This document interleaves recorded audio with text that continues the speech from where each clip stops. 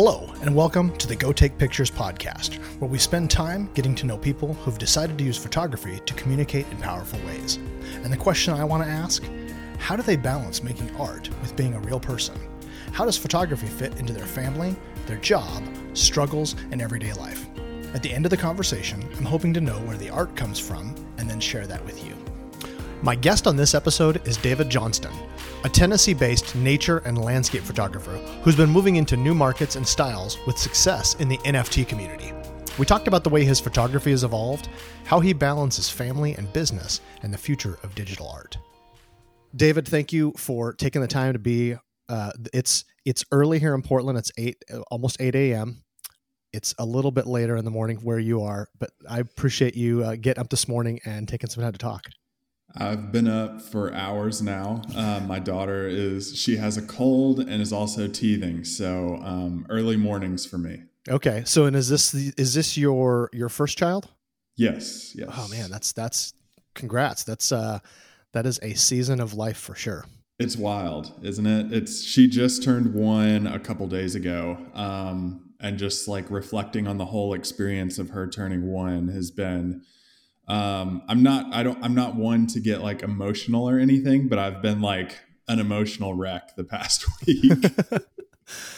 Yeah, that is, I have definitely been there. We have been talking on Twitter, for the last few weeks. And I think you mentioned something about that selling your art is really cool. Getting your kid to bed from the car to the bed without waking them up is even better. It's a sport. Yeah. It's a sport, really. And those who do it well, I'm amazed at, because if I can just lay her down in bed, it's magic. Typically she won't nap unless she's like right on me. So I'm stuck for a good 3 hours during the day if I'm keeping her. Totally been there. Yeah. So my kids are, my oldest is almost 18. My middle son is 16 and is in literally the first like couple months of driving solo, which is kind of wild. Yeah. Which is a whole different kind of stress and being a wreck. Not literally, hopefully. And then my daughter is 13 and man, she's like very typical 13-year-old. She's a sweetheart until she's not. Yeah. So I spent lots and lots of time practicing those exact skills you're talking about.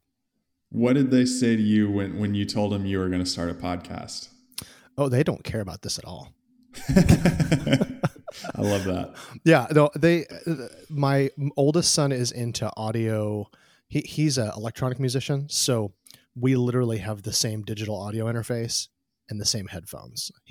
He got them. I was like, hey, those are cool. I'll borrow those. And then my microphone is, I'm going to say about 24 years old. So it's a dynamic mic that I used to use on stage when I was a performing musician.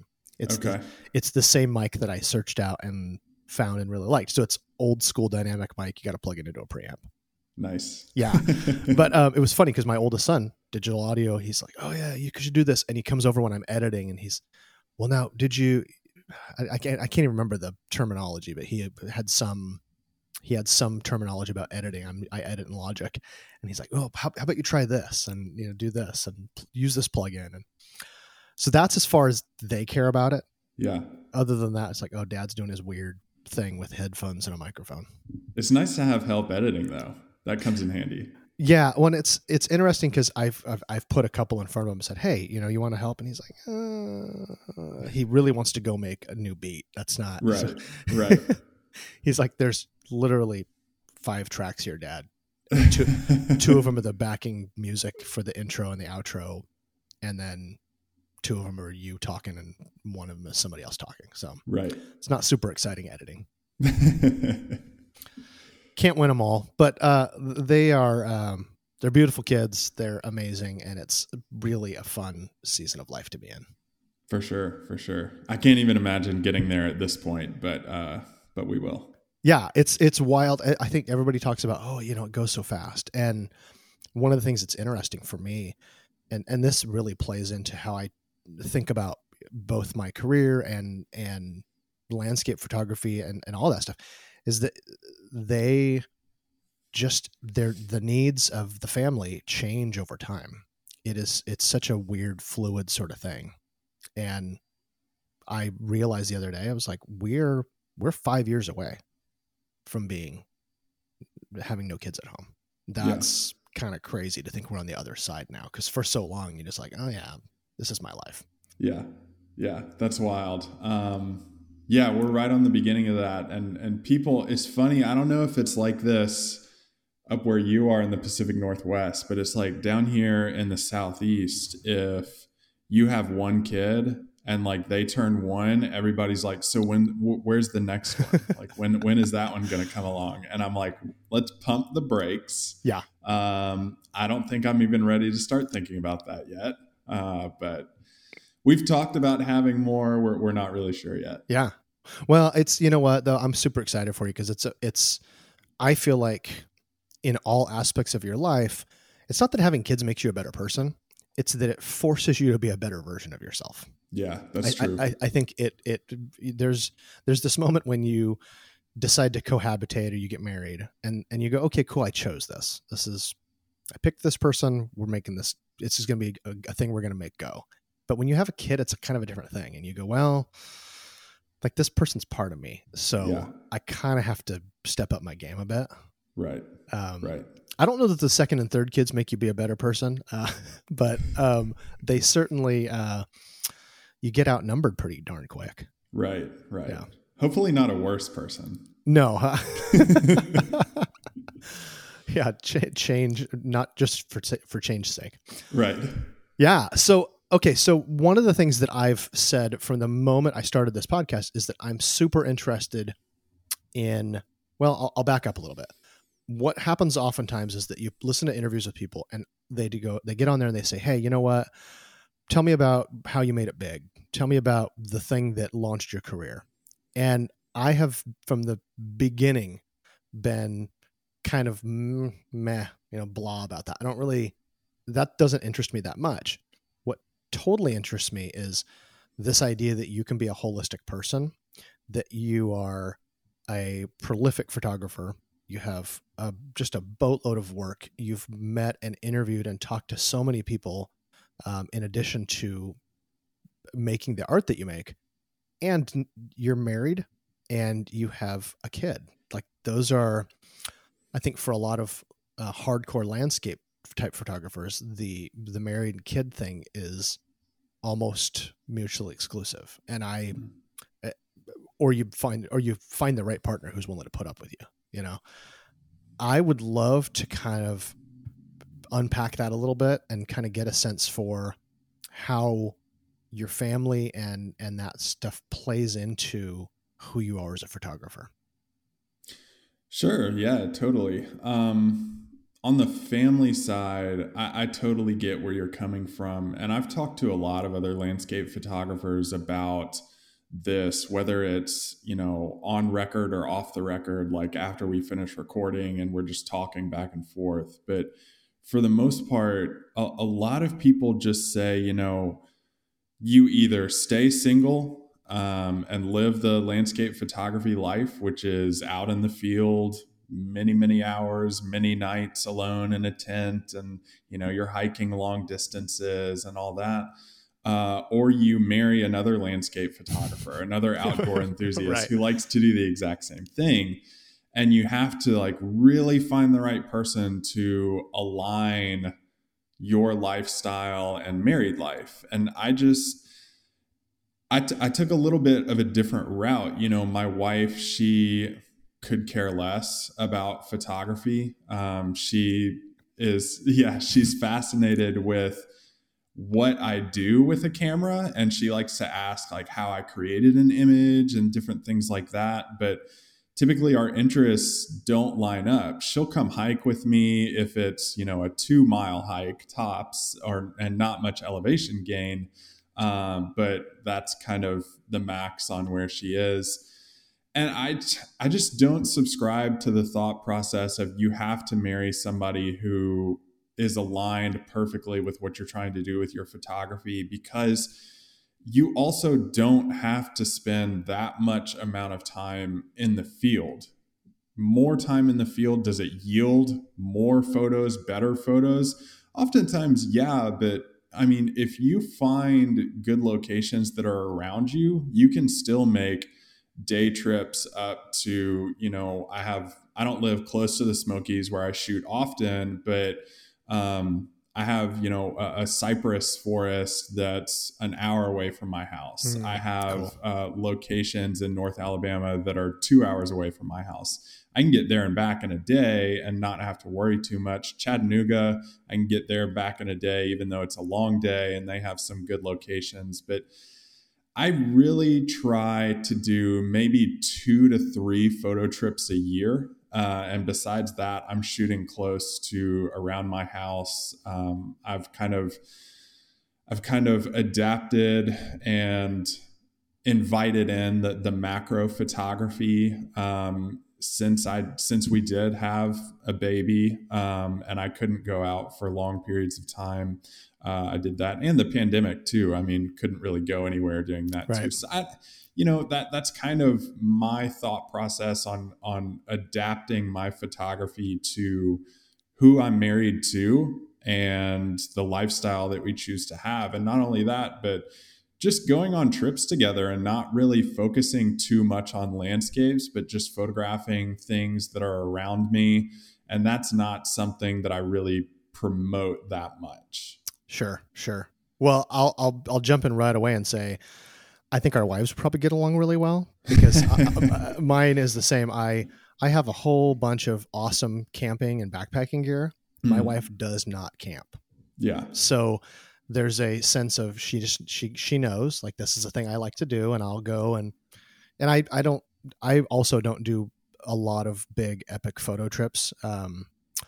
And it has a lot to do with just, I have kids and I also have kind of, photography is my day job, but it's different. It's a different kind of photography. Yeah. And so I don't get on a plane and go places often, if at all, for photography. And my wife is perfectly happy to just turn me loose for a few days, 2 or 3 days to go get in the car and just take off to different parts of Oregon and Washington that are close by.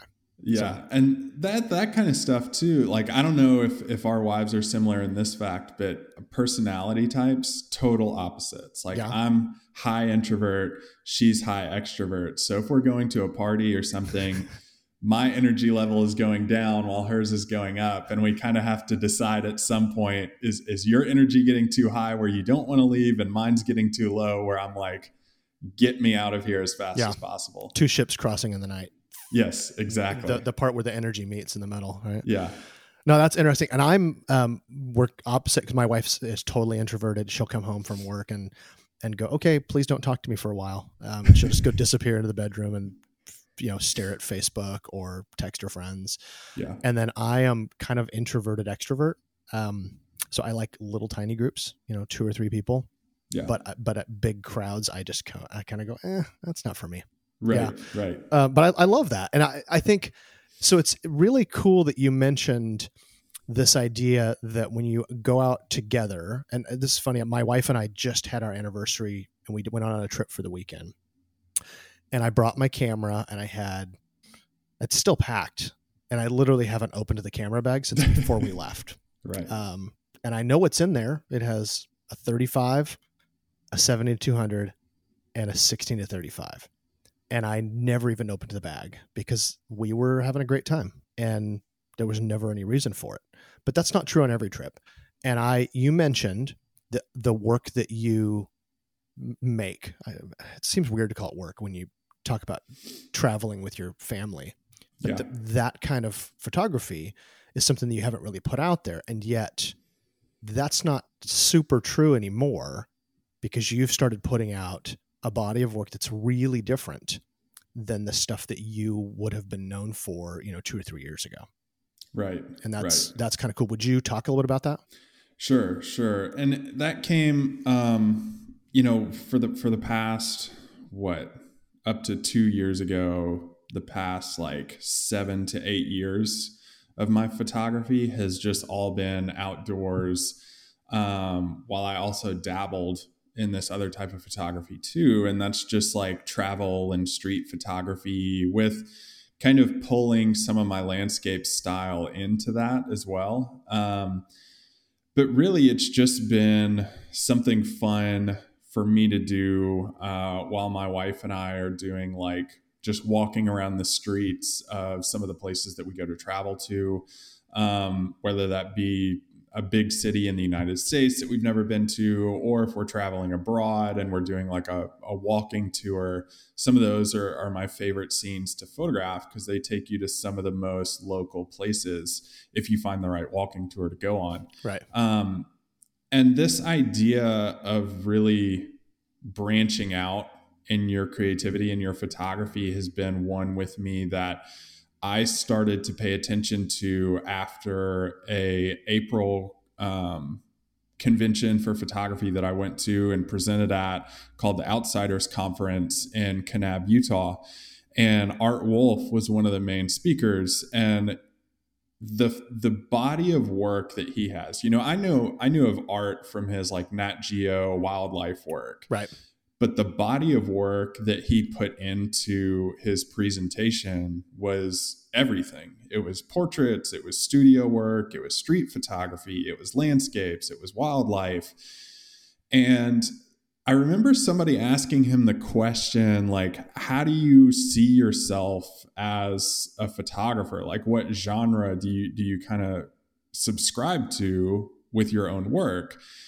And he was just like, I don't really see myself that way. I just see myself as somebody who can't turn what I see off. And I just see things and press the shutter. And that's what I create as a photographer. And I came away, I talked to some of the other photographers who were there, and I came away on the flight back. I remember thinking, am I limiting myself by resisting a genre just because that's not what I'm known for? Or am I limiting myself by not putting something that I'm not known for out into the open and sharing it with people? And I determined that I was limiting myself, that I was going off the thought process of, hey, I'm a landscape photographer. All this other stuff is just, photos we can put up in a picture frame in our house and remember from the experience. And when I started to put that work out, it's now in an OpenSea collection called Their Streets, is just, it helps me remember these trips that we've gone on, and it helps me remember the experiences that I had. And it also helps me remember that I'm more than just a landscape photographer. I'm just somebody who is trying to see and create. And I could never promote myself on the same level as Art does because he's a phenomenal photographer. But I wanted to go down that same road that he's going down because I can appreciate that thought process, because when I'm traveling and I don't have a camera with me and I miss that moment, I think about it constantly. Like, It's hard for me to go to sleep when I miss a shot that I know could have been really cool. Yeah, no, that totally makes sense. Well, and so I haven't ever talked about the idea of, so you mentioned OpenSea. OpenSea is a platform, a gallery marketplace for NFTs, which is it's a digital photograph that people can purchase using cryptocurrency, Ethereum to be specific. And like, this is super interesting because you've had some great success in this space. What has been, so you have this collection. What do you have? I guess, let me back up a little bit here. So this particular collection, it's called Their Streets, and I'll link it in the show notes, which it's a super cool, great street travel body of work. And it's really great. I'm a big fan. So thank you. Yeah. How do you find that has been received in the NFT space versus the work that you've done more traditionally? I think it's been a little bit slower. and I think that's because of my own hesitancy. Okay. I was afraid to put this out. Let me start there, because I think that communities like you find on social media like Facebook or Instagram can limit the people that you're reaching, and it limits your creativity in the sense that if something doesn't get enough likes, you're like, ooh, that may be branching a little bit too far out of my realm of expertise. Pull back on that because, I want the likes, I want the shares, all that stuff. Right. Which isn't necessarily true. But I think with NFTs and Twitter, what I've found that nobody cares about genres really. They care about the work that you're putting out. And what I like about it is nobody cares about like who the top people are on other platforms. I think it's really broken down a lot of walls in that sense. I think it's broken down a lot of gatekeeping, whether that be in my own mind or somebody else's mind about what you should be creating. And it's really opened the doors for appreciation for a lot of other artists and a lot of other types of work within photography itself. Now, I would be remiss to say, is the environmental consequence kind of weighing on my mind? Absolutely. But I'm trying to offset what I'm producing with NFTs with other forms. Like I haven't traveled. I've taken one flight in the past 2.5 years. I'm not scheduling workshops to Iceland and bringing, 10 to 15 people with me on other flights all over. So trying to offset carbon emissions on one sense to allow me to do this on the other has been on my mind a lot. And I do want to say that first and foremost, because I know there's been a lot of pushback within the landscape photography community on NFTs in that sense. But I do think it has created, and I thought this was going to happen after the pandemic of so much time being off from being able to go places. I thought there would be this explosion, a renaissance period, if you will, of creativity and expression. Right. And I think we're in the dead middle of that, coming out of this and seeing so much other work from other photographers and seeing them being bold and branching out in what they do too. Yeah. Oh, no, I think that's great. Man, you just opened up so many cans there though. Which is cool. It's just so many things I want to talk about. I totally agree about the pandemic. It felt like everything was locked down. Yeah. And then I've been working personally on a documentary project, which is I haven't been a film producer or a film director. So this is kind of my inaugural one, and it's taking a lot more energy and time than I had thought it would. But it's literally about an area that's public lands in Oregon that has seen the largest increase in visitation in history. Yeah. And it's lots of photographers like that. That's the reality there are a lot of people just going there to go visit. But there are also a ton of photographers that have started kind of making pilgrimage to these areas that are so far off the beaten path that most people would never go there. And it's really interesting to see. I don't know. I kind of thought the pandemic would slow things down, but it's like I'm seeing way more landscape photography than I've ever seen before. And it's because people are just getting hardcore about it. Like, oh yeah, I can't see anybody. Well, I'll get in my car and I'll get out into nature. And for better or for worse, that there's a degree to which it's impacting the world in ways I think we hadn't planned for or expected. Okay, so having said all that, you brought up the ecological impact for NFTs, and I think that it's interesting you said it's weighing on you, because maybe more so than anybody else, us as people who are nature photographers, there's this kind of two-sided thing to it where we have always, like there's a group called Nature First that I know that I've gotten involved with and said, hey, I signed the thing saying, yes, I agree with the things they stand for, which is that basically nature is more important than our adventures. And NFTs are an interesting thing because there's lots of information out there that says that the computational activities that it takes to create the blockchain ledger entries that mark our art are super, super carbon negative. They are, potentially as bad as getting on a plane and flying somewhere, that kind of thing. And I know the numbers you can debate them. There's all kinds of different places where that stuff comes up. I would love to talk a little bit more about how do we, and how do you think about it? I have ideas, but I'd love to know how you think about ways to offset that. And I don't necessarily mean carbon offsets, buying them, buying carbon offsets, because I know that's a thing.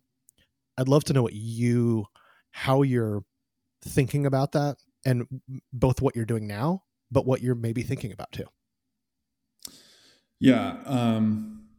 I think that carbon offsetting is a big part of it.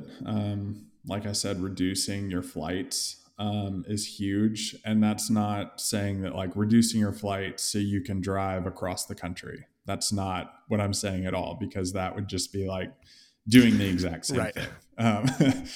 Let's buy an old bus and yes, right, exactly. Now I'm saying like really putting in the work to finding locations close by you. Draw a 3-hour drive radius around your home and try to explore every area around that is something that I've really been trying to do within the past few years. And reducing my carbon emissions that way of, not driving out to Utah, maybe flying out there once every 2 years.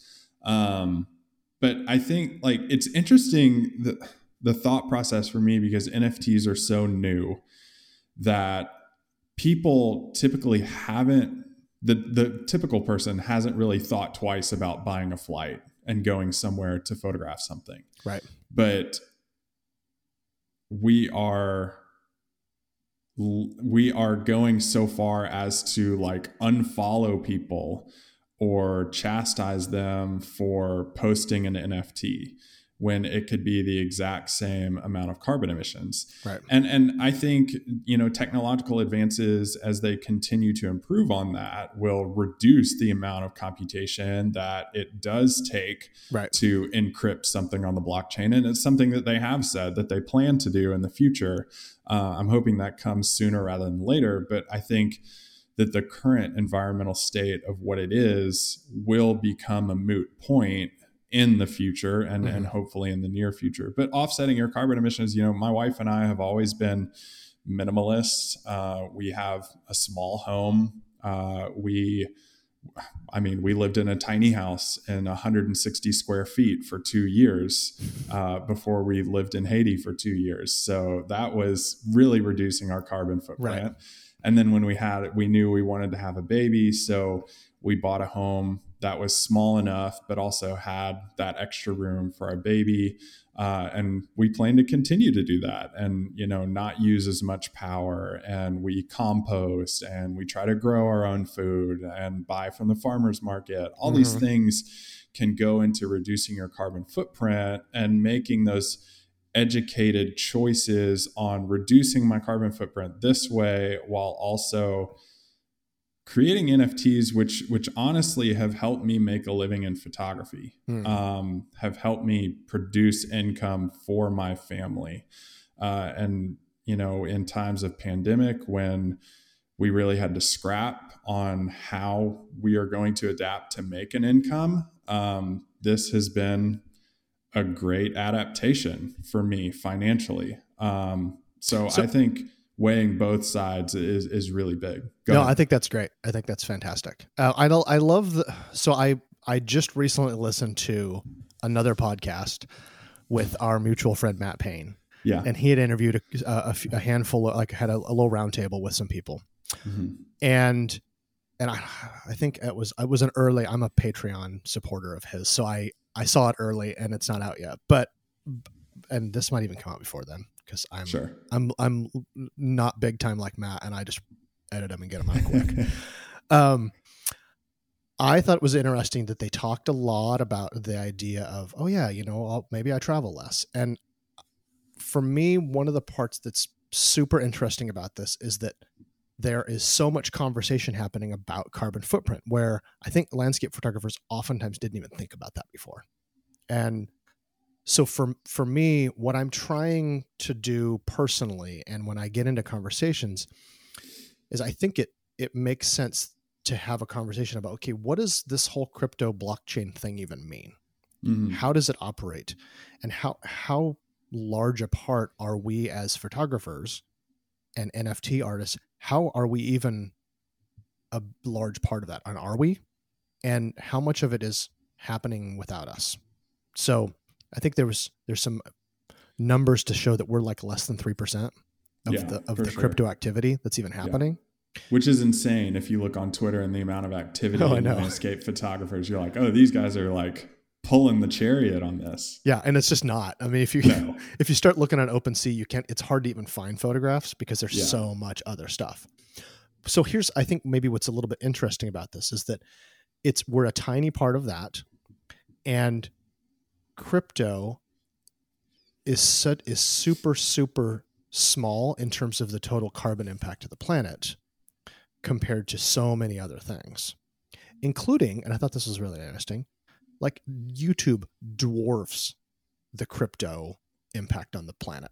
Right. Like YouTube viewership, the amount of energy that's used for viewing YouTube is like one of the worst consumer offenses that exists. It takes up massive bandwidth to host, to create, to watch, all of that stuff.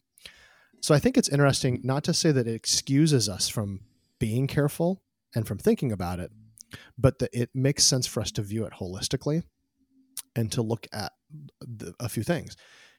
The pandemic's happening, so you have leaned into this and been very successful with it, which means you're not traveling to go host workshops to make money.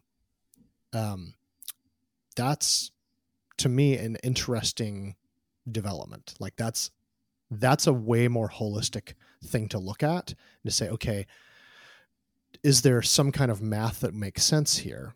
And can we be a little bit less reactionary and start to think, okay, how do we look at this from the bigger picture?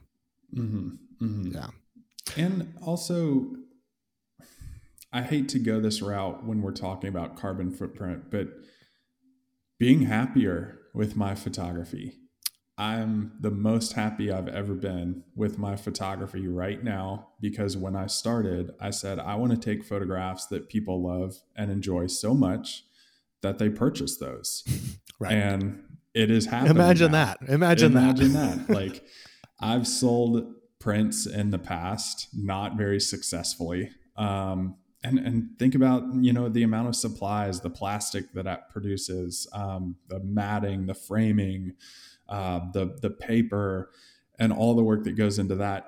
I was not very successful in that. And it's always been something that I've tried to do, because that's the first thing. How cool would it be if somebody saw this and enjoyed it so much that they wanted it in their home? This is just the digital version of that for me. And it honestly, I hate to say it because I want to say I validate my own photography, but it validates what I create and what I see in a way. And maybe that in itself has put me on one side of the fence on the NFT argument, because I do have this outside validation from other people that they like what I'm doing. And maybe that, spurs on my not so fiercely argumentative side in support of NFTs and how they are. I do believe they're going to be around for a long time. But also, I'm just happy. I'm enjoying what I'm doing with it. And I think that speaks volumes. Well, I think that in our world, the photography world, there's this, I don't know if you've heard this. I hear this advice all the time. The idea that as an artist, you need to stay true to your own vision and make the art that moves you. Mm-hmm. And if you do that, then you'll find the audience. If there's an audience for it and you are passionate about it and you stick to your vision, you'll find it. And this feels like a moment where that's opening up and there's more opportunity to do the things you believe in and find an audience. Yeah. And in the Instagram influenced world, you had to just create single images that were, I mean, this sounds terrible, but like there were bangers, right? With a Z. Yes. In order to get noticed. And it's super refreshing to see, street photography bringing in, huge amounts of sales from people who go, this is really valuable. Yeah. And to see whole collections of, like, in the past, you would have had to choose one of your, from Appalachia with Love. Yeah. This new collection that I've just been scrolling through here. You'd pick like one or two of those and release those on, in Instagram or Facebook and hope that somebody wants to buy a print or that it gets people to look at your work. But now you get to put the whole thing out there and people want to buy all of them. Yeah. Yeah. That's pretty cool. It's pretty cool. And it also, like you said, it opens the door to more eyes on it. Outside of the quote unquote bangers that people post. Which, let's be clear, we're basically showing our work to other photographers there. Yeah, absolutely. And it clicked with me. Like, I saw the value. I'll admit, first off, I didn't see the value in collections when all of this started for me. None of us did. I was like, okay, here's some one-to-one images that don't really have connection to the other one. If you like them, great. If not, I do. And then when TJ Thorne put out his collection Ebb and Flow, his abstract water series, right? And TJ, I've always been a huge fan of him. He's an amazing person. I was like, I'm really interested to see what happens here. And then when he sold out in 3 hours, I was like, okay, I had my doubts about abstract photography or small scene photography enthusiast in this space, but it's obviously there. Right. And just people seeing what they think is cool or a good investment, one decision to purchase or another, that became wildly successful. Yeah. And I love it for him because he deserves it as a photographer. So this is kind of a fun little anecdote side story. I was over in his Discord channel and I saw a couple of the photos and I'm like, these look awfully familiar. And I was like, TJ, these are from Punch Bowl Falls, right? And he says, yeah, you and Cody were there that day. So I was there with another buddy and we ran into him. He was leading a one-on-one workshop and shooting these. And he goes, hey man, come over and look at this. So I actually watched him take a couple of these pictures. Cool. So it's interesting this was like a year and a half, 2 years ago. Yeah. So it's kind of cool to be able to, I'll raise my hand and be a witness that TJ's been working on this for a long time. It's a body of work. He didn't make this just because, these will be cool. I'll sell a bunch of these as NFTs. No, this is like a full on passion project for him. Yeah. That he's been working on for a long time. And I think that story is largely what has sold that collection for him, I think. Right. And it's so funny too, because me and him were texting like the day before and he was like, hey, I'm really nervous. I don't know how this is going to be received. And I was like, well, just make like a realistic expectation for yourself. Like, how many do you think you'll sell realistically? And he was like, I don't know, 1.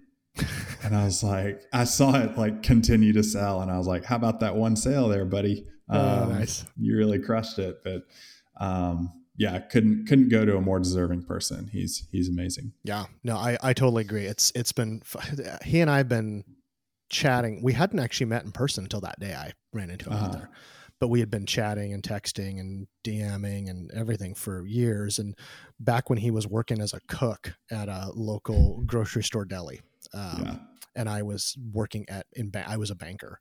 And I was like, I support the branch that's like right across the street from where you work. Let's get lunch. And we kept trying and we never made it work. But he's been super consistent. So, okay, enough about TJ. He's had so much success. Everybody wants to talk to him, and I'm hoping. Forget TJ. Well, I really want to have him on here, but I want to dig in deep on not the NFT part, but I really want to talk to him about the process because I think it's fascinating. So sure. Okay, cool. So one of the things I want to shift gears a little bit. This is great, and I'll maybe come back to the NFT thing in a little bit here, but I would love to know. So you are pretty prolific, not just as a photographer, but as somebody who's interviewed tons of photographers. Mm-hmm. And I was confessing to you before we recorded that I re-listened to one of your interviews from back in 2018. Yeah. Your life is really different now. Yeah. You have moved from Haiti back to the United States. Mm-hmm. You are living in the, I think, Nashville area. Is that right? I'm in Jackson, Tennessee. It's Jackson, like an Tennessee. hour and a half from Nashville. I just totally don't know that area at all. So, hey, I don't blame you. Why would you? It's somewhere I want to visit, but I haven't had a chance. But your life is really different, and I would love to kind of talk about that. I mean, there's obviously things like the pandemic. There's things like NFTs. There's things like being back in the United States.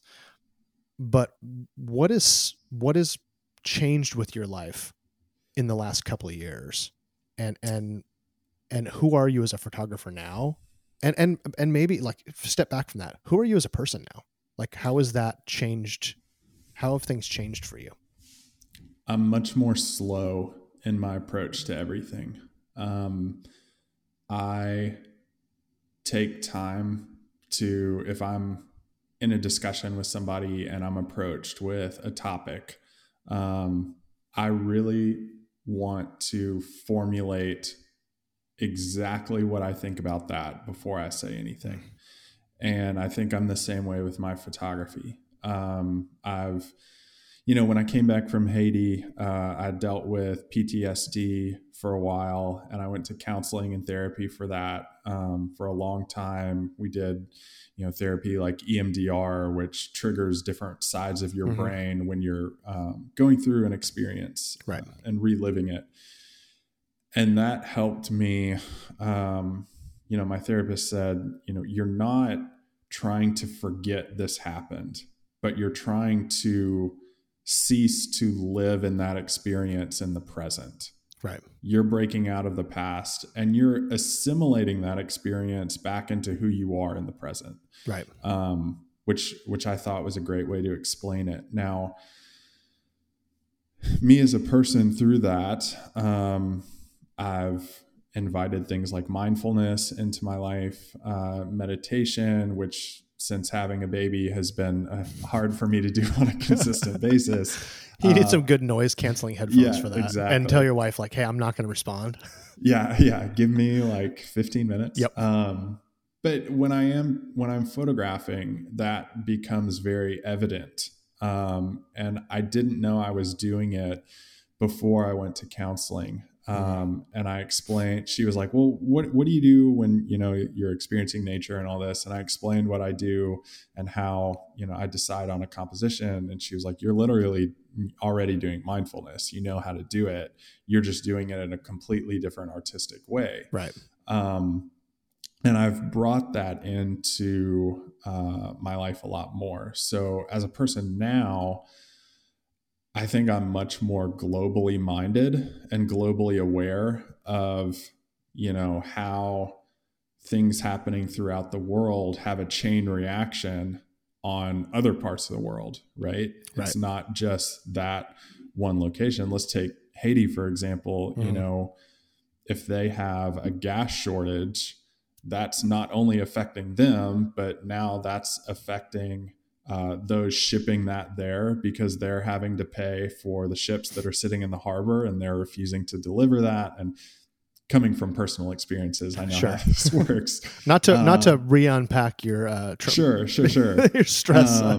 But it's just funny how you become much more aware of the chain reaction of events that can happen, not just within your little circle of understanding. Right. And I think that's made me a much more slower to speak person and somebody who, may shy away from confrontational discussions more often than not too. Sure. I do that a lot more than I used to. No, that's cool. It's interesting you brought up EMDR. So my wife is, I think like a lot of photographers that, I do this as a career, and my wife has a totally like hardcore, great paying job with all the benefits, which is really cool. But she works in mental health. That's nice for you. Yeah. She works in mental health, and so there's all kinds of really cool therapies. And one of the things that's great, and I think that therapy as well as medication, these are all super valid. Yeah. And it's I think it's really empowering that we're able to deal with our stuff in ways like that. And EMDR, nobody knows, but that is basically you're remapping the way your brain processes your connections to traumatic events. Yes. Which is really, really super cool. And you should Google it if you don't know how it works. But I have, from the moment I heard about it, I thought that sounds an awful lot like you are forcing perspective. Right. Which is, it's super interesting because that's kind of a weird photograph. It's a thing we do as photographers all the time. We are framing things we're delivering information in a way that it's really specific. Mm-hmm. And in our lives, and this is maybe not to get too spiritual here, but the idea that almost everything that goes wrong, almost everything that doesn't go what we would call right in our lives is like, when we react poorly, it's because we have perspective problems. And maybe that perspective problem is something that we can fix ourselves. Maybe it's something we need help with, and the idea that you'd have traumatic things from your past that you have to kind of go, okay, how do I figure out a way to frame this so it doesn't like derail me? It's cool to know that there's all kinds of tools to do that. And I love that. I love that you've been able to reframe that stuff and learn how to have it be a stimulus on you, but not be debilitating. Well, yeah. And one of the things I learned too was, an experience, the human nature, we put a stamp or a label on every experience, right? And the most difficult one for us to understand or comprehend is paradox. It can an experience is either good or it's bad. It's in paradox, an experience is a mixture of the two. Right. And it's what you learn through it that helps you grow as a person, and understanding, these things didn't happen to me because I did this or this. They just happened because they were going to happen. Right. And, I can be fair to the other side too and say, look at the thousands of amazing things that happened leading up to this. Right. You have to look at it as a paradox situation of combining the good and the bad to really get the bird's eye view perspective. Oh yeah. On something. This is like the definition of emotional maturity. Yes. It's basically being able to see that things aren't just happening to you. Yes. And I think it's so, once you start to identify that, you can pick it out in other people so quick when everything is, things are always happening to them or things are always happening for them. Mm-hmm. And I think it's so cool when you can begin to realize maybe the story's not about you. Yeah. There's an author that I have been friends with for years, and we've kind of lost touch a bit because he got so big and famous and does all kinds of cool stuff. His name's Donald Miller. Okay. Yeah. And he wrote a book called Blue Like Jazz. Mm-hmm. And he wrote another one that's called, oh gosh, and I totally forget here, Prayer and the Art of Volkswagen Maintenance. Okay. And he is a memoirist who has now gone on to create this coaching business brand called StoryBrand. Mm-hmm. But back in the day when he was not famous and he wasn't like a big businessman and all that, he had this really cool section in one of his books where he talked about the idea that God is telling a story to himself. Right. And that our place in this is not, it's not the Dan Hawk show. It's not the David Johnston show. The story is way bigger. And whether you believe in God or not, or what your spiritual beliefs are, the understanding that the story is way bigger and we're players in it, but we're not the main actor. Mm-hmm. This is not your story. And it seems like when you can begin to view things that way, it impacts everything. It impacts how you treat your family, how you treat your friends, how you treat coworkers. And I think it really impacts how you think about photography, how you think about your audience, how you think about what you're trying to communicate and why you're trying to communicate it. So I think and I had a discussion with another photographer, Eric Erlenbush, I love his style. He does like pinhole camera stuff and nice. Film long exposures and ICM with film. And we talked on my podcast a few weeks ago. And I remember asking him the question, like, what do you hope to leave behind, or what do you think you'll leave behind as your photographic legacy when you're gone? And he said, like, took a really just off the wall answer that I was not expecting at all. Cause I was expecting those are the best. I was expecting some like philosophical quote I could like put up on my wall or something. And he was like, I don't know, man, just a bunch of rolls of film left behind. And I was just like, that should be like our approach to photography. Like, this is fun. We enjoy it. But when we're gone, like, we should not be so obsessed with the quality of what we're creating, because when we're gone or we've sold a print to somebody, it could end up in a yard sale for $10. Right. I mean, if we're being really realistic with ourselves, it could definitely wind up there. But the NFT won't end up in a yard sale, right? That's right. It lives forever. There's no physical print. It's eternal. Yeah. I love it. I love it. No, that's great. We've spun through the through the meaningful stuff back to like, hey, I'm just taking a bunch of pictures. This is cool. Right. No, I love that.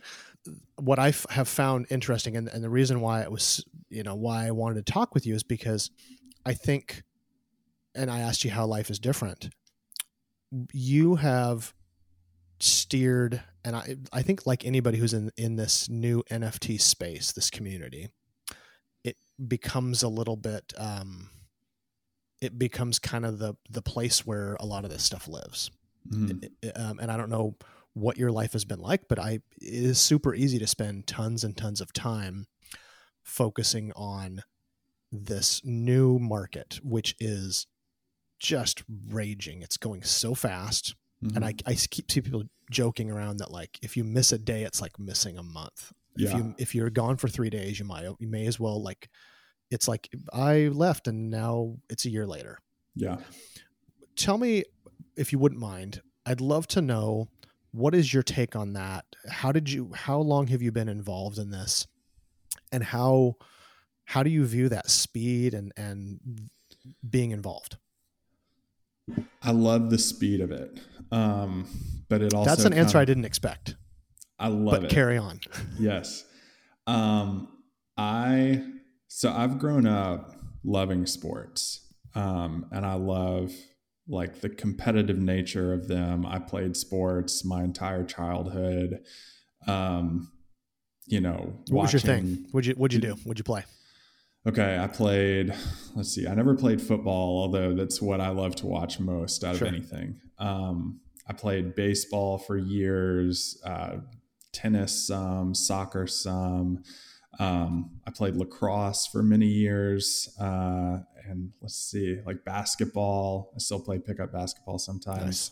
Nice. Although now that I say that, I think it's been like 3 or 4 years since I've played a game of pickup basketball. Anyway, I derailed you there. Go ahead. Yeah, sports, competitiveness. The competitive nature of it and the speed of it is what I love about them. And the business side of photography is something I'm really interested in too. and not so much the competitive nature in that I win, you lose, more so the competitive nature of like, if I lose, I want to figure out what I did wrong and how I can turn it to make it a little bit better next time, and try to figure out the game. And that is something that I think I've talked with a lot of landscape photographers, and they're just like, I could care like nothing about that. I just want to take pictures. And really, if I took that approach of just taking pictures, I would get very bored with it. I think the business side of it really invigorates me for some reason. And the NFT space, the speed of it has excited me because every day something different is happening. Every day I get to learn something different about whether it's what's working in photography or like video promotion for a project, or, you know, sound quality on this, just little tweaks here and there, or things like, hey, this new generative project came out of a bunch of cartoon penguins, and I'm trying to figure out, you know, why this was a success versus this seal that came out the other day.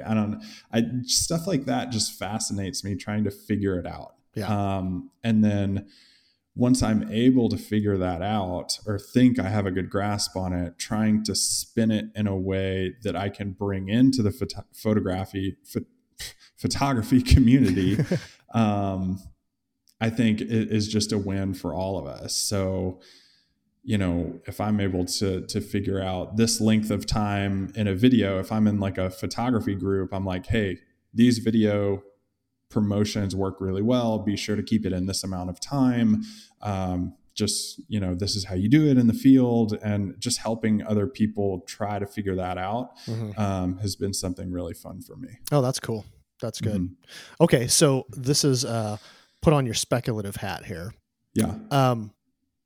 I am super, like, it's interesting. I was in a space yesterday on Twitter talking, and I had somebody who is a collector and somebody who's pretty prominent in the space, like, ask me a really direct question.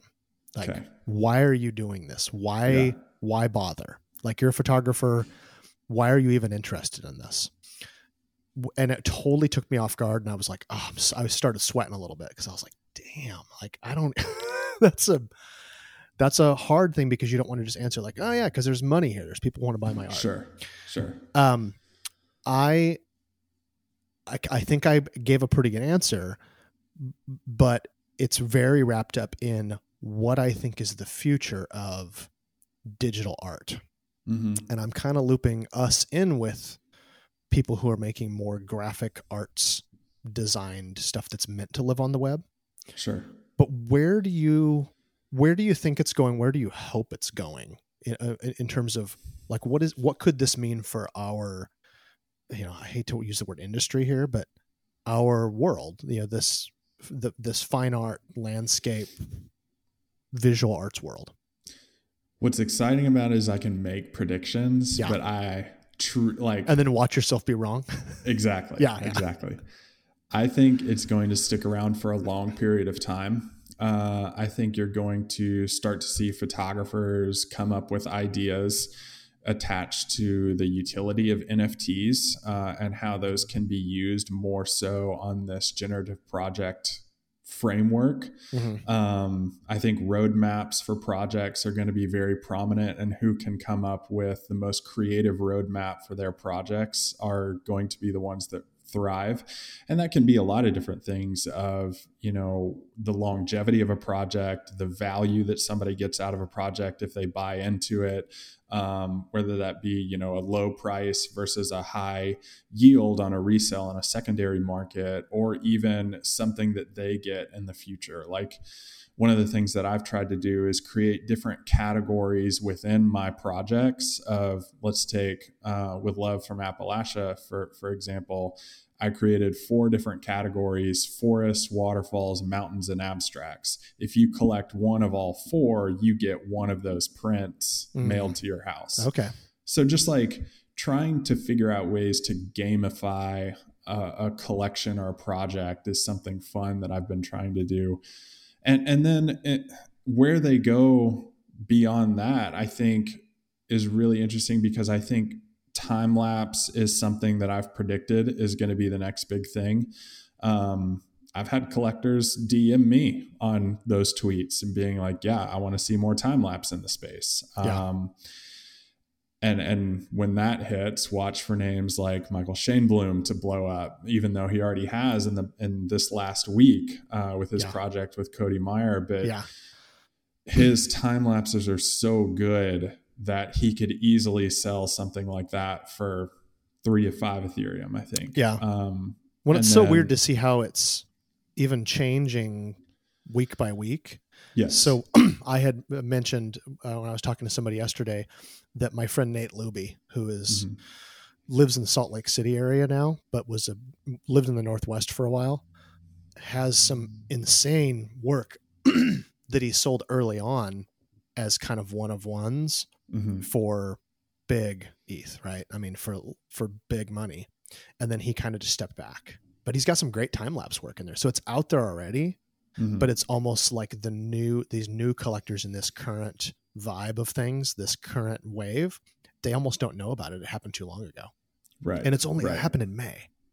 And I think that's what's so daunting about it, because if I promote something that is going to come out in 2 days, by the time that second day rolls around, the day of the drop, it's archaic at that point. People have forgotten about it.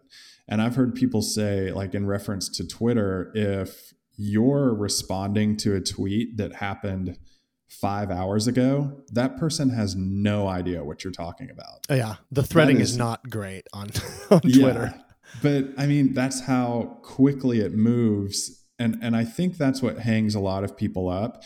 But I think that is exactly what should give us freedom to try things, because people are so fast to forget on Twitter and in this space that if you produce something and it flops, people aren't going to remember that in like 12 hours.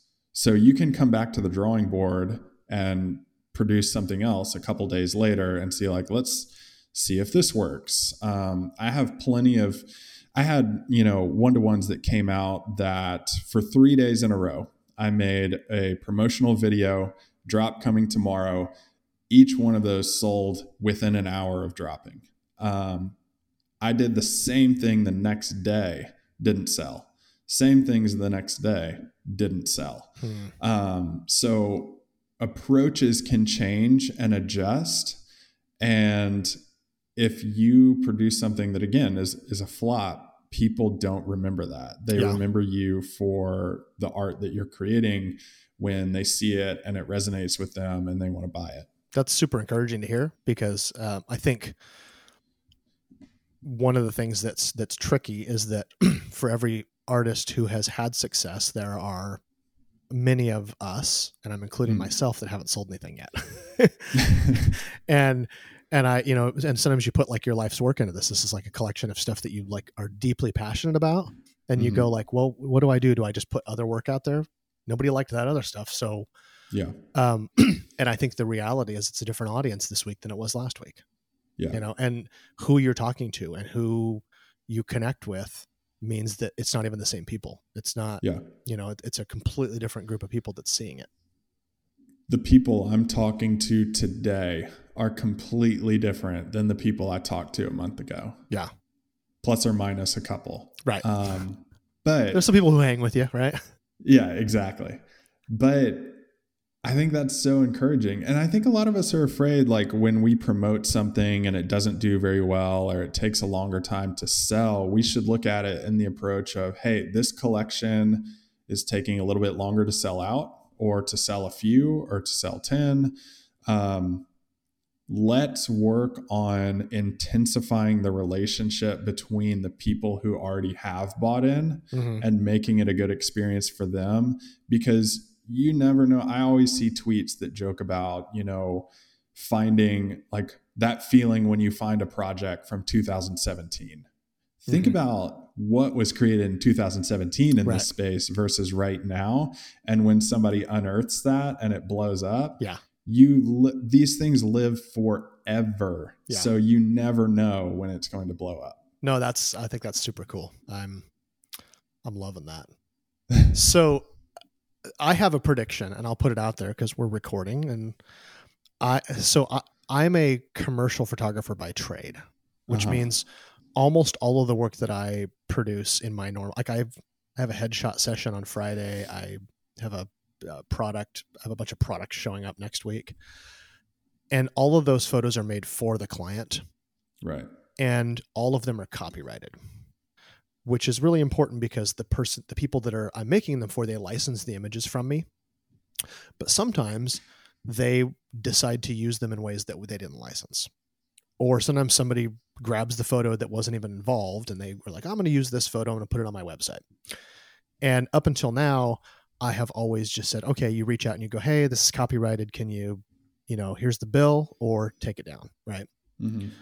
What's super interesting to me about the idea of an electronic ledger transaction, not a transaction, but a token that's attached to the photo, is forced copyright. The idea that you can't use it in an unauthorized way without it just telling me and sending a bill.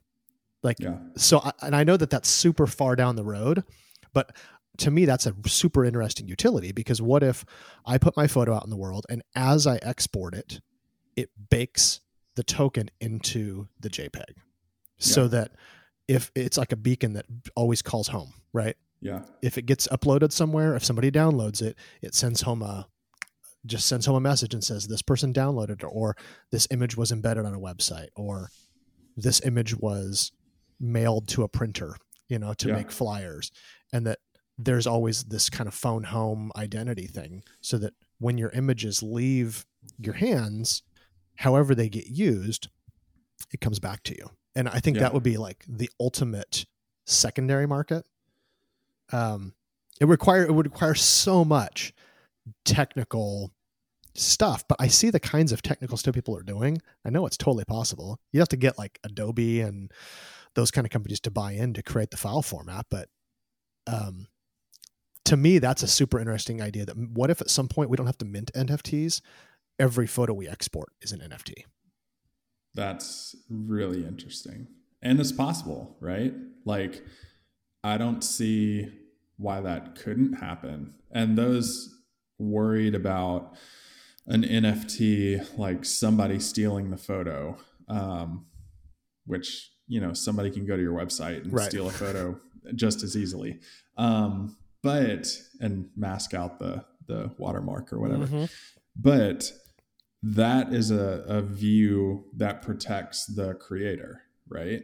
And so many people worrying about, like, I've heard people like Gary Vee say, this is the same thing as people worrying about using a credit card online 5 years ago, worried about somebody stealing your intellectual information or your creative information. That I would love to see that. Yeah, that would be incredible. Well, I kind of think about, this is a little bit off to the side, but the idea is, so I was a musician in a former life.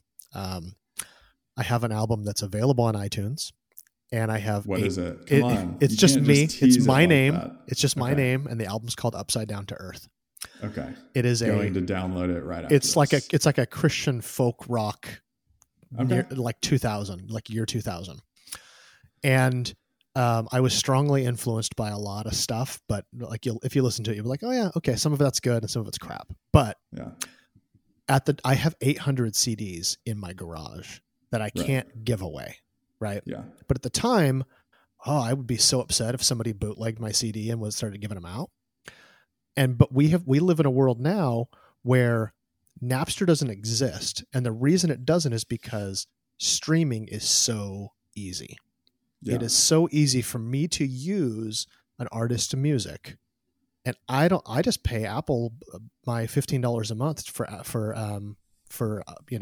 Apple Music, or I pay my $15 or $20 to Spotify. It's so cheap, and I can just use it, and the artist gets paid, and it's incremental, but it just happens, and it's all baked into the way things work. So like CDs, I have tubs of CDs which are nearly worthless at this point. Right. And at a point in the past, every one of those was worth $10 or $15 to me. Yeah, totally. And it's easy when new technology comes out and be questionable of it. Yeah. And concerned about what it could do to your bottom line. I think that's totally fair to question that and be concerned about it. But once you understand it and you look into it, then you can say, well, how do I use this and adapt to what's changing in the industry to help me out financially and kind of join in? If you look at people like on the music side and talking about Spotify, look at people like Chance the Rapper, who was like, you know what? I forget CDs. I'm only putting out music on Spotify. Right. He did the opposite of what everybody else was complaining about, made it big, and earned a hefty income from just touring. Yeah. I don't need a record label. I don't need records. Yeah. Right. Yeah. Yeah. So I think approaches like that have always resonated with me. What if I did give this away for free and just have people interested in it and then, figure out a way to make money off of it later? Yeah.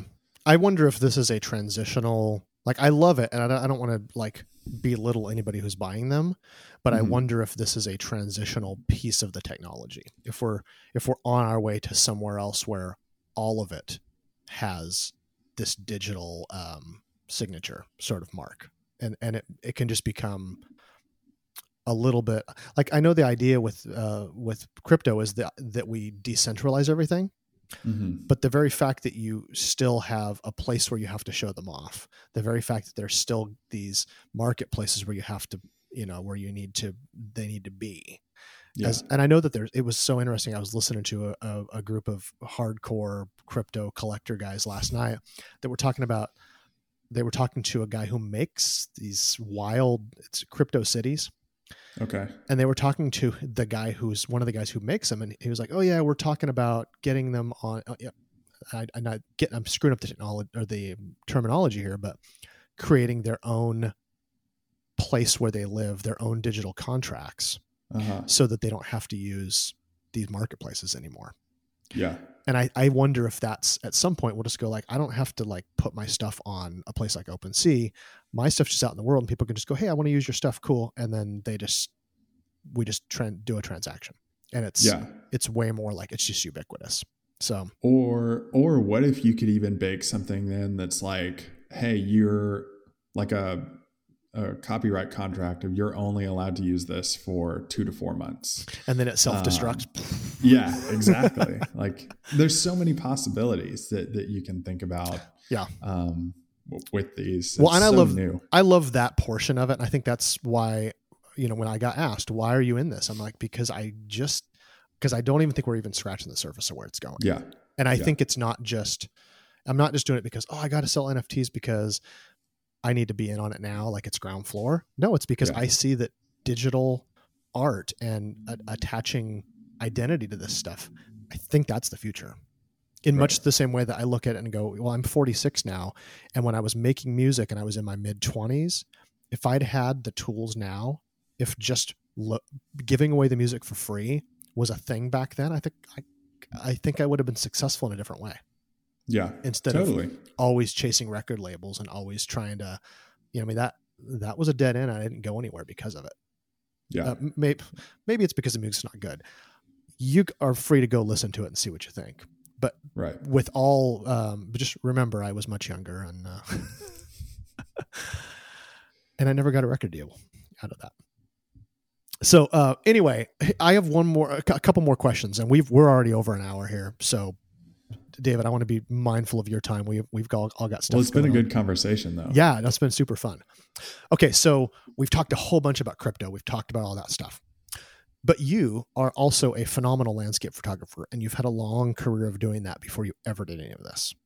How is this current thing that we're all a little obsessed with, that we've spent so much time on, this whole, NFT thing, how is that affecting how you behave as a photographer? How is it affecting the art you're making? And you talked about being able to meditate while you're out doing photography. How is this changing that? Or is it changing it at all? It gives me a lot more freedom when I'm out in the field to create what I see rather than be put inside a box of what I think will be popular. And that's a much more freeing way to create for me in my own photography, how I relate to nature and what it does for me. But also on the flip side of that, like if you take the positive with the negative, I'm not getting out in the field as much as I used to. And I mean, going out to take a whole day of shooting or being without internet for like 2 or 3 days, going hiking and camping, you come back and so many things have changed, and it does create like this little bit of FOMO that you have, the fear of missing out. Right. And that's a negative side of it. That's something that you kind of have to put up boundaries around. And I've seen it creeping into my own mindset with it, and hopefully catching it early and being like, okay, 5 p.m., I'm going to stop. That's the end of my workday. I'm not going to listen in on any spaces while I cook supper with the family or anything like that. Like have to put around some boundaries. And there can be like, you can make exceptions to boundaries and, say, your friend invites you. Yeah. Yeah. So I think that approach has eliminated a lot of the FOMO that comes attached to it. But also it does, like, I haven't experienced the feeling like it's work like I do with Instagram, like it's promotional work, or, I have to put out something every day. I haven't felt that because a lot of the stuff on Twitter is just like stupid thoughts that come into my mind, or just like having fun. But you do have to be aware that that's a possibility with this, and just to keep it loose and keep it fun, because it does change so quickly. But yeah, I think that would be my answer. It gives me more freedom in the field, but it also takes away a lot of time in the field. It'll be interesting to see how it feels like it's so new that it'll be interesting to see how people like us are able to balance it. Yeah. And I've found myself telling people often enough, like, you might need to, it's tempting to just be in spaces all day long while you're doing stuff. Yeah.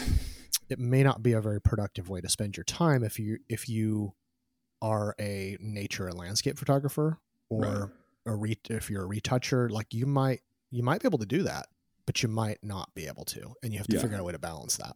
Yeah. I'm struggling with the same thing. I want to be there to listen to all these cool conversations and support my friends and hear about new projects. At the same time, I want to be present for my family. I want to be able to go be in the field for a few days, goofing off and catching cool sunrises and sunsets without worrying about what's happening on the internet. Yeah. And I think if you take that approach, like, you can come back in a few days and they're like, oh, Dan's back. Right. Welcome back. Come on in. Yeah. Here's what you missed. Don't even bother scrolling through the group thread, because that was yesterday. Exactly. Yeah. Well, this has been really fun. So David, I would love to know if there are any other artists, other photographers that you think I would have a good conversation with. Am I limited to an amount? No. Okay. but I can only type so fast, so you might need to I'll write them down as best I can, and I'll reach out if I miss them. Let's start with Eric Erlenbruch that I mentioned during our talk. Let's go with Kai Hornung, who's a photographer living in Europe. Let's see. John Barclay is somebody who has been like a mentor to me in photography. Oh my gosh, so many are coming to mind. Joshua Cripps is somebody who has great conversations and is a great person to, how many more? Aaron Bobnick, Michael Shane Bloom. I was a little struck when Michael Shane Bloom showed up in the middle of something where I was talking yesterday. I was like, he's listening to this, which is pretty cool, because I'm a huge admirer of his work. He's amazing. Yeah. And I think it's the funny, just off this conversation, what brought to mind, Gavin Hardcastle is a hilarious conversation to have with somebody. Yeah. And a great photographer too. Yeah. Just be sure to tell him he can't cuss at the beginning of the podcast. Well, and we have kept it pretty clean, but that hasn't always been the case. Sure. On here. So yeah. Gavin on my show said of Michael, he looks like he's not doing anything when you're in the field with him. He's just like playing with a flower or something, but then you see what he created and it's like this dreamy, ethereal, like flower shot that you could never imagine in your life. Well, and did you see the one he just dropped a couple days ago, the dragon? Yes. Oh my gosh. I mean, and I saw other people's pictures that were out there with him. Yeah. I'm like, okay, I mean, that's cool. Like I can see that cloud's in the background but it's so crazy good. Yeah. It's insane. And it's instantly him. Like you look at it and you go, oh, that's Shane Bloom. I mean, that's nobody else's work. That's obviously his. Exactly. I'm a big fan. So I just gave you like 10 names. Yeah, that's fantastic. That's great. No, I appreciate it. And one of the things I love about this is that it's great to, kind of get your perspective on this because you've kind of straddled both worlds. You came from this landscape world, making all these cool photos, and then you're finding some success, especially selling art that is not outdoor nature landscapes. Yeah. And I think that's really cool. It's been fun. It's got my brain spinning, and I confess I was looking through my my portfolio of work and looking at all this other stuff that I never share. And going, okay, what in here is interesting? And it's been relegated to my hard drive up until now because I didn't think anybody would care about it. Well, that's the thing too. Just put it out there. What's the worst that could happen? It gathers dust online. It's gathering dust on your hard drive. Anyways. Exactly. No, that's cool. Well, I really appreciate you taking the time to talk. This has been super fun. It's always great to finally get to talk with somebody who you've been chatting online with, and see what they're really like. So that's super cool. Thanks so much. Absolutely. My pleasure. What are the best places for people to go and see your work online? If you go, you can follow me on Twitter. That's probably the most fun you're going to have interacting with me online. Instagram, I think my Twitter is djohnstonphoto. On Instagram, it's David Johnston Photo. And then my website with where my podcast is davidjohnstonart.com. And the podcast is called The Landscape Photography Show. And it's free on iTunes, Spotify, and all that stuff. That's a great podcast. You've got an incredibly deep roster of guests. Thank you. Yeah. Thank you very much. Yeah, it'll be fun. It's always fun as somebody who records podcasts when you're interviewing somebody else who does this as well. Like you're used to doing this. Yeah. That's super cool. I'm also going to link your the OpenSea account so people can take a look at your NFT work. Yeah, thank you. And see all that other cool stuff, because I don't think you have it currently linked on your website. I do not, no. Any plans to do that? Yeah, I mean, maybe I'll just add it to the to-do list today. There you go. Cool. Well, David, thanks again for taking the time. This has been super fun. My pleasure. Thank you so much for spending this time with us. If you like what you heard, please subscribe, share it with your friends, and leave a review on Apple Podcasts or the podcatcher of your choice. Also, I'm open to suggestions for interesting people to interview. So if you know of someone I should talk to, please reach out. You can reach out to me via the email link in the show notes, or you can send a message on Instagram or Facebook with the handle @GoTakePictures. New episodes are on the way soon, and if you subscribe, you'll get them as soon as they drop. But in the meantime, go take pictures.